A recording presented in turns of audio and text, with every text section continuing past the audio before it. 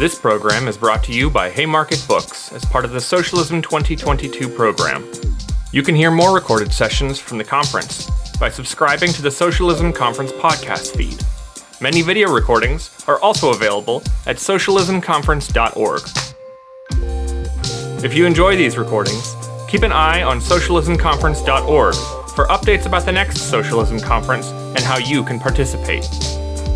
You can help support the Haymarket Project by buying books at haymarketbooks.org and especially by joining the Haymarket Book Club.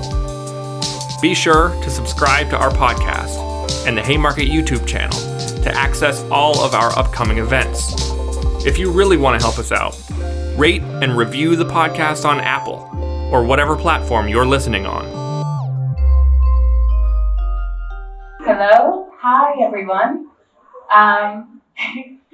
Thank you all so much for joining us. My name is Rachna, and I work at Haymarket Books.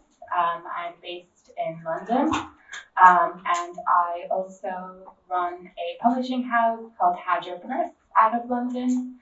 I am incredibly excited to be here with you all, and what a privilege it is to be interviewing Mohammed today. I have a couple of short announcements that I will get out of the way before we begin.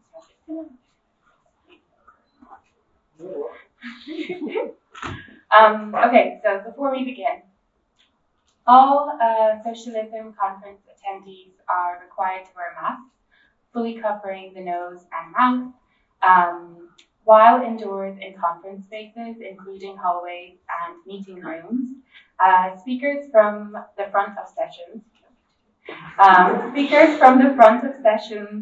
remove their masks in order to deliver presentations.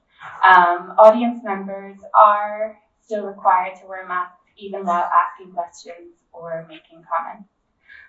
Also, please don't be annoyed or alarmed if people are talking quietly to each other during the session, as this is most likely someone translating the talk for attendees. I will just say a quick thing about the format of this discussion. So Mohammed and I are going to chat for a little bit, and then we'll be taking questions and comments from the audience. So we're going to chat for about 40 minutes, and then we'll take 45 minute questions from the audience. At that point, please raise your hand if you have a question or a comment. We request that you keep these to under 3 minutes, as we'd like to hear from as many comrades as possible. We also encourage people to make comments and ask questions that the whole room can engage with, rather than just for Mohammed. So without further delay, I'd now love to introduce Mohammed. Mohammed El-Kurd is an internationally touring and award-winning writer from Jerusalem-occupied Palestine. His work has been featured in numerous international outlets, and he is currently the Palestine correspondent for The Nation. Rivka, his debut collection of poetry, was published by Haymarket Books. I would highly recommend that you all buy a copy. It's a beautiful collection. You can get a copy just down the corridor from our bookshop. Okay. Thank you so much again, Mohammed. I know you've had a hectic journey, and we're really grateful that you were able to make it.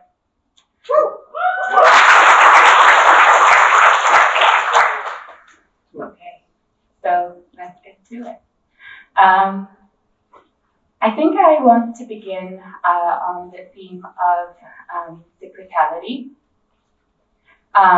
So in your poem, Rivka, which is one of the poems in your collection, also called Rivka, you write, "The morning of a red-skied May, 1948, could have been today." In your final poem of the collection, you write, "The Nakba asserts Sheikh Jarrah is not an exception to the rule. I wondered if you could say a bit about the ongoing nature of the Nakba, how the forcible expulsion of Palestinians from your neighborhood in Jerusalem, Sheikh Jarrah, is a continuation of the Nakba. What tactics Israel continues to employ in its colonization of Palestine, and in particular, how Israel deliberately fragments Palestinians in a social, economic, geographic sense, and whether there's been any kind of shifts in those tactics in the last few years. Hello, everyone. Thanks. That was. Hi, what's up? That's good. Those were like 10,000 questions. It's okay. First of all, I just want to say thank you, everybody, for coming today. I appreciate it. I don't take it for granted. It's really nice to see so many faces here today. It's not often that I get to speak to an audience as diverse. It's mostly either Palestinians or guilty white people. Today's great. Thank you.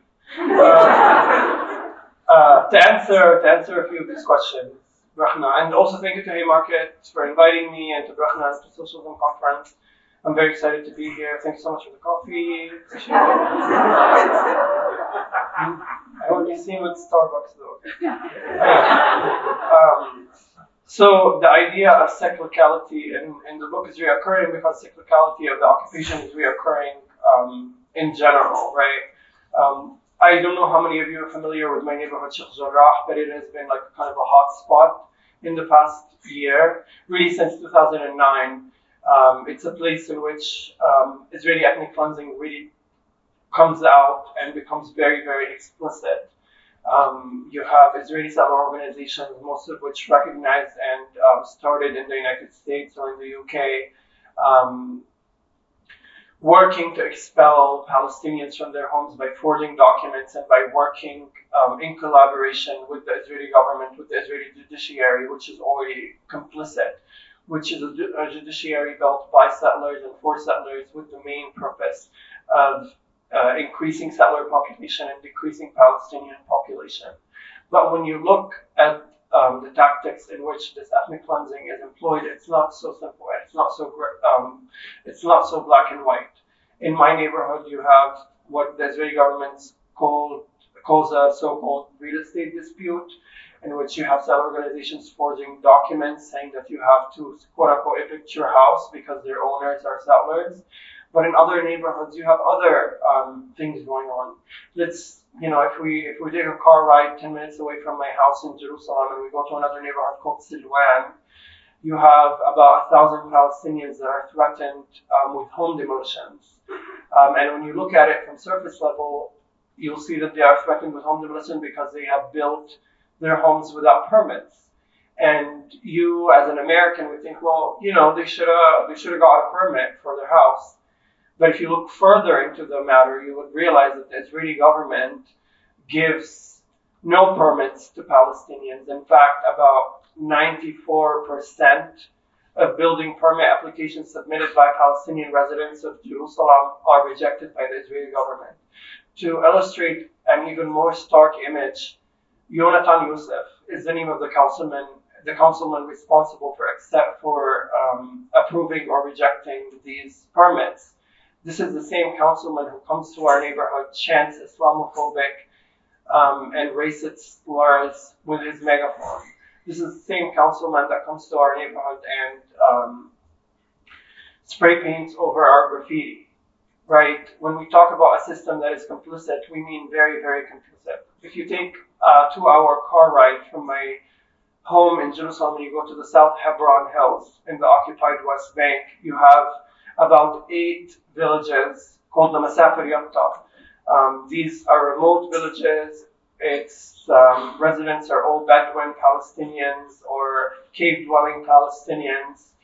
And if you read Israeli headlines or if you read the Washington Post, you would see that these people are being expelled from their homes for living in a firing zone, right? But what these headlines don't tell you is that these firing zones were established explicitly to expel them out of their homes. In fact, in the 80s, in 1986, the Israeli government decided to create these firing zones in the West Bank for the sole purpose of expelling the Arab residents. And then we have documents leaked from the Israeli State Archives that confirm this. Again, to paint a better picture for you guys, the judge at the Israeli Supreme Court of Justice, the so-called Court of Justice, who is ruling on whether these Palestinian Bedouins get to continue living in their homes or not, is himself a settler in the West Bank. Just to tell you who gets to make the decisions, who gets to make the rules. And these are some of the bigger issues we all hear about on the news, or those of us in progressive circles get to experience from our Palestinian friends, or from our progressive friends, or from like progressive news sources. But there are even more absurd, stark ways in which, strange ways in which the Israeli occupation manifests itself. For example, today, it was just announced that any foreigner, or anybody that doesn't hold a Palestinian ID, who comes to the West Bank and happens to fall in love with a Palestinian, must declare this to the Israeli Ministry of Interior within 30 days. Yeah. Is that weird? I thought it was fine. Another thing, I was just in Masaf Yatta in the South Hebron Hills about 2 weeks ago, and I was speaking to the people there threatened with expulsion. And they told me that their goats were going missing. And it turns out that Israeli settlers have been kidnapping goats and marrying them off to this other brand, this other species of goat, so that the indigenous goat of Palestine can go extinct. So there are, this is bizarre and kind of comical, but there are 1,000,001 ways in which the Israeli occupation manifests itself, and they have thought about everything.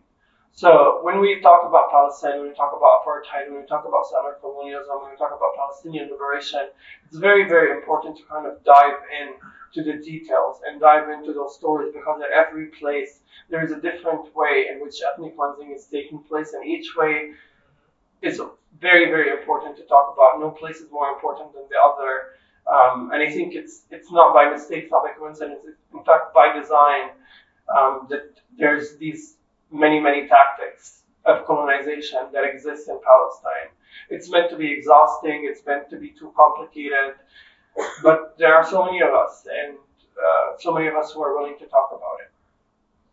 Here's your mic.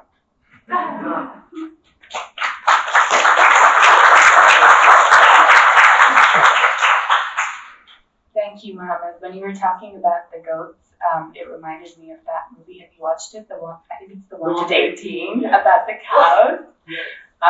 So it was during the First Intifada in a Palestinian village. They were hiding these 18 cows, and then like Israeli police were chasing these 18 cows because they didn't want to take like milk and all of this from Israel. And so it's this ridiculous story of the state chasing these 18 cows and people hiding them in baths.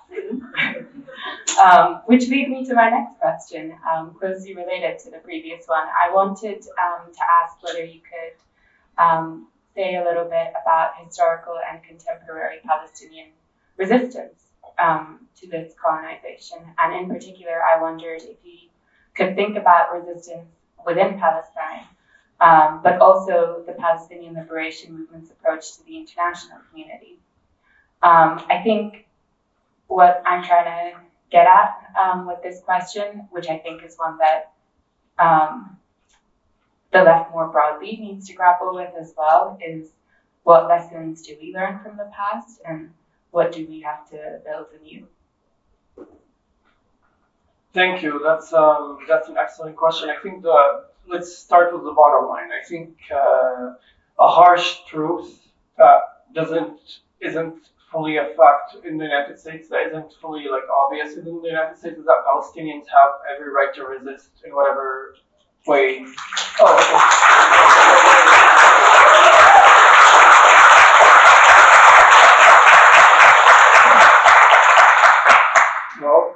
Great seer on the right side of history. Yeah, so like historically, we've been doing all kinds of creative things to resist the occupiers. I want to speak briefly about plane hijackings. Actually, it's one of those things. You know, I recently met this wonderful playwright. Her name is Raida Taha. She's an amazing actress and playwright, and she's written a play called Ala'i Zayyek Fain Ya Ali. Where can I find someone like you, Ali?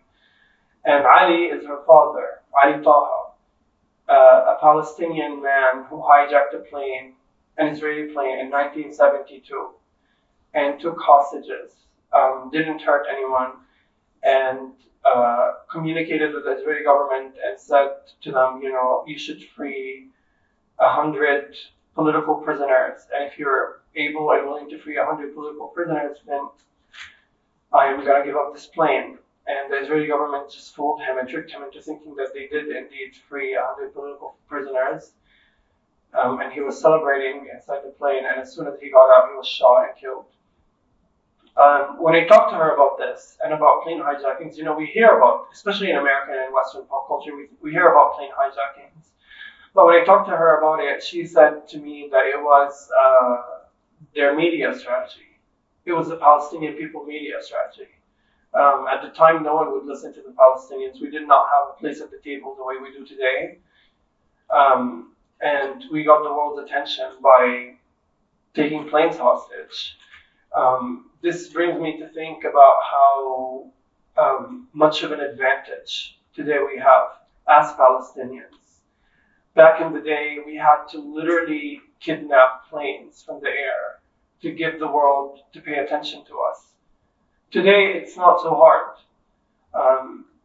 And I think about our role here as Palestinians, as allies of Palestinians, as people in the diaspora who can go down to New York, to Manhattan, and protest in front of the Israeli embassy without risking getting shot in the head, who can post on social media or write petitions or call their representatives and protest Israeli settler colonialism without risking being put in jail.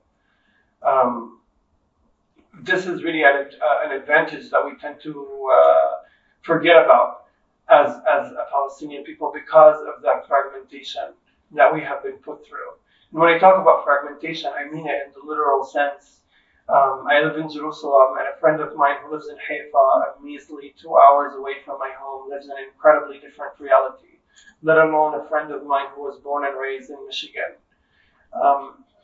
And it's very important. It's appearing after last year's Unity Uprising. It's becoming more and more apparent that we need to build connections between the diaspora and between Palestinians on the ground, because that's the only way we could move forward. There's so much power on this neglected front that is the Palestinian diaspora that we must pay attention to. I want to say also about Palestinian liberation, about Palestinian resistance. One aspect of Palestinian resistance that tends to be unique is our resistance to prisons. When a Palestinian is condemned to go to prison, be it on administrative detention, be it for throwing rocks, being for organizing an operation of resistance, be it for writing a poem on Facebook and being accused of incitement, we throw them weddings. We celebrate them as they go into prison. We sing songs for them. We have days of the year for our prisoners. We have their pictures on posters. I kind of see this also in the Black community here, where they'll print pictures of prisoners on T-shirts. But we have them. We plastered their pictures all over town, and we call them heroes. We don't call them prisoners. And once they're released, we celebrate them. And this is kind of this abolitionist sentiment that is present within Palestinian society. Now, obviously, I don't want to romanticize too much, because we're still a society, and we still have our flaws, and we still have our downfalls, and we still have the ways in which we punish one another. But I think uniquely, the Palestinian people reject prisons through and through. I grew up as a child in Palestine, hating the police and hating prisons and thinking everybody everywhere did. And then I went to Brussels, and people were like, it's true, I went to Brussels as the first place I've ever been to outside of Palestine was Brussels to speak at the UN. I don't know why. At the EU, sorry, at the EU. But yeah, people were like fond of the police for some reason. They're off their meds or something. But yeah, Palestinian society as an abolitionist society is really an anthropological topic that could be delved into a little bit more. And again, I'm not romanticizing anything here, but I do think there is some kind of intrinsic, unique value. Thank you.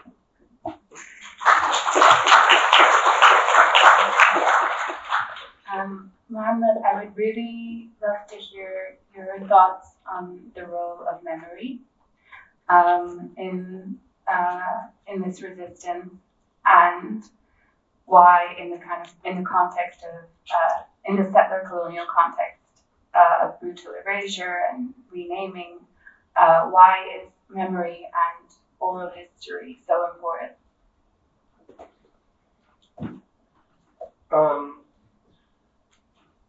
That's a difficult question. Let's try to tackle it from a tangible. Let's use a tangible example. Last year, there was an Israeli filmmaker who decided to put on a white cape and make a documentary about Tantura. Tantura is a Palestinian village, a village that was depopulated in 1948. Most of its residents were massacred, mainly the men and young men. Were massacred and thrown into these big old mass graves in the ground. And he's been, receiving critical acclaim across the world. And I think it's good that this is this massacre is getting a lot of publicity. But I knew about Tantura my whole life. There's a fucking novel called The Tanturiya that we learned in school about Tantura. But as soon as an Israeli person decided to acknowledge it, then it became this big epiphany, this big revelation. And this manifests itself not only through the massacres, and not only because of Israelis, it's literally the license of anybody that's not Palestinian, the authority of anybody that's not Palestinian. For example, Palestinians for decades have been marching and saying that this is apartheid, this is settler colonialism, and no one listens. And as soon as big human rights organizations or Israeli human rights organizations acknowledge it, then it's in the headlines. And there's a big problem here in which we are told constantly we are not allowed to narrate the bruises on our bodies, despite us feeling them and seeing them and understanding where they come from and understanding how they feel. I have no problem, obviously, with Amnesty International, Human Rights Watch, or even B'Tselem. No major problems, and I think it's good that they're making these reports. But so much of the analysis gets lost in translation when Palestinians are not allowed to narrate it. But we know about apartheid, just like we know about Tantura, because our grandmothers and grandfathers who witnessed it made sure to carry it on and pass it on to us. And despite us not having much of a place in the history books, in authoring the history books, or in television punditry, or in political analysis, this kind of oral history, in this kind of narrativizing that is very, very embedded in our culture, has allowed us as a people to be very, very politically conscious. I hope that answered your question. Definitely. Thank you, Mohammed. So shifting a little to another subject, at the beginning of your poem, 1948-1988, you quote a few lines from Egyptian poet Abolition. Do not reconcile, even if they gift you gold. If I were to gauge out your eyes and place gems in their place, would you still see? I'd really like to hear what these lines mean to you, and in particular, if you could say a bit about shifts in the region, the decline of Pan-Arabism, how this has impacted Palestine, and what a regional response to that might look like. So the poem I quote in that book, in the page by Amadul Qol, is a very iconic Arabic poem called La Tusalih. Surprisingly, it was not written about the Israeli occupation.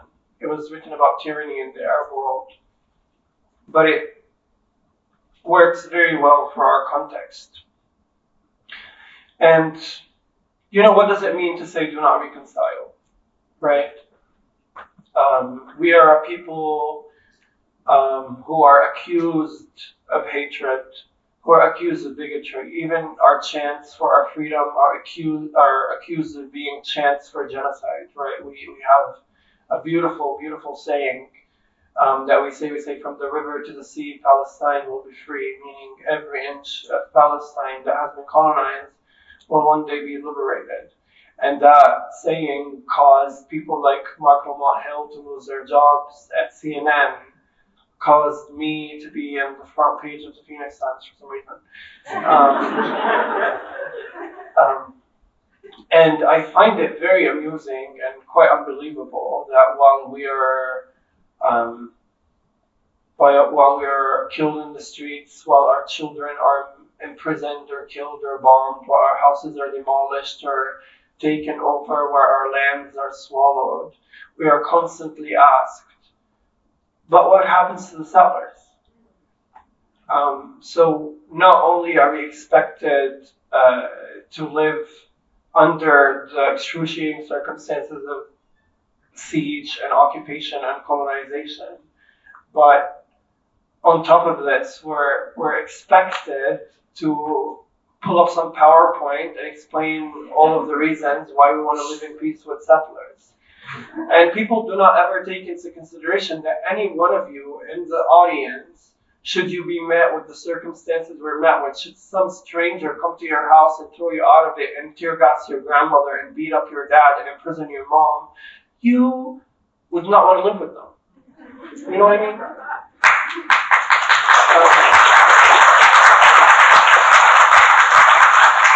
So it's in the context of the continuing normalization deals in the Arab world, where Arab regimes are normalizing ties with Israel, making peace deals with Israel, or continuing to work with Israel and striking economic deals with Israel. Palestinians are portrayed in mainstream media as these peace-hating people, but we're not peace-hating people. I just don't want to live in peace with somebody who's abused me. And just because I'm on the topic of normalization and the Arab world, I think Saudi Arabia or the United Arab Emirates or Morocco are just bad actors, regardless of whether or not they normalize ties with Israel. They are all involved in their own set of occupation, in their own set of genocide. We look at Yemen and we understand what Saudi Arabia and what the UAE is doing in Yemen. We look at Western Sahara and we see what Morocco is doing over there.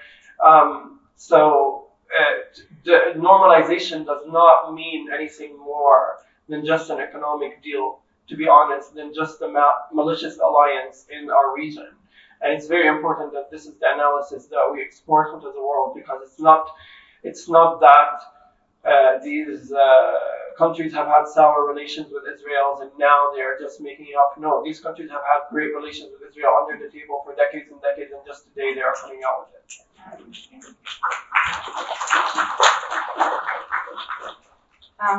So staying on the theme of internationalism, there were a few lines in your poem, Small Talk, that really stuck with me. And I believe this poem is describing your encounter with someone who works for G4S, which is a security contractor complicit in Israel's use of mass incarceration. And the lines are as follows. But what war could we wage when the only wage we know is minimal? What war could she wage when choice has left the equation? These are really powerful lines, and it makes me think what possibilities are open to us when racial capitalism divides us so aggressively. How do we respond to this broader, deliberate fragmentation representation on a global scale and forge the internationalist solidarities that we need to build any kind of serious global left movement? Sorry, that's a really big question. Yeah. I don't think I can save the left. Well, big question. I don't think I can solve capitalism. So that story in the poem, I used to work at a museum when I was young, I'm still young, when I was younger. And the security lady at the museum used to work for G4S, which again, for those of you who don't know, is responsible or is complicit in Israeli mass incarceration, in equipping Israeli security checkpoints, what we call military barriers, just like, a bad actor in this equation. But this was a museum in Atlanta, and this lady probably got paid like $8 an hour, and she probably never heard of Palestine in her life. And when I saw G4S on her badge, I was very upset. And I was like, hey, do you know that? And she was like, no, I don't. What is Palestine? And then it was like one of those lessons in which I learned that class plays a huge role in this. And how we as people, as marginalized people, are often utilized to serve the purposes of the occupation or to serve the purposes of capitalist corporations. She had a lot, this is like a topic for debate. We can go back and forth on this, but ultimately she had no option, it appears, but to work for G4S. And my anger at her could be interpreted as misdirected, or I, years later, could say like my anger at her is misdirected. So I wrote that poem as kind of an invitation to think for ourselves as to how we can criticize one another for participating in capitalist economies, or participating in occupation, or participating in American empire activities, without really assassinating one another. Those of us who are, poor, those of us who don't have really a choice. This is my answer. Does it solve the American left? No. Yeah. Thank you, Mohammed. Okay, my final question. So this is a question that I also asked Diara Hawari in an interview for Rampant. And it's a question inspired by an article that Sophia Azeb wrote on Palestine and futurity. What does it mean to be Palestinian? What will Palestinianness be when Palestine is free? And why is it actually important to think about this question for the liberation struggle? I think that's a really good question. I think I have a very straightforward way of answering it. There's a lot that could be said about Palestinian identity. There's a lot that could be said about trying and attempting to make the American people or people in the Western world, forcing them or persuading them to fall in love with the Palestinian identity. But I personally don't think that's my fight. There are so many Palestinians that I find obnoxious. The reason why I believe in the Palestinian struggle is because it's a just struggle. It's because no one should be kept in a cage.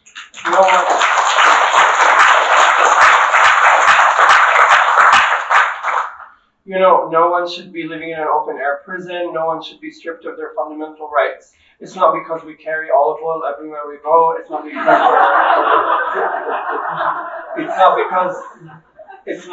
we're good at embroidery.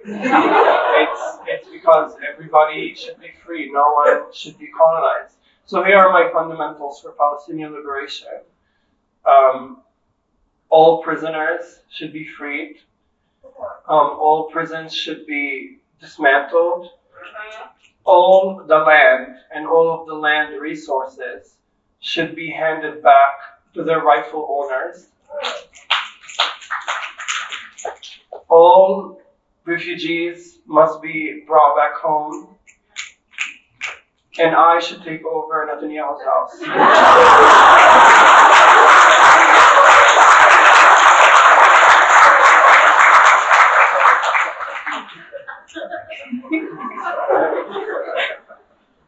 Thank you, Mohammed. Thanks for listening. If you like this episode, subscribe to our podcast and to the Haymarket Books YouTube channel, where events like this one are hosted live. And don't forget to check out haymarketbooks.org.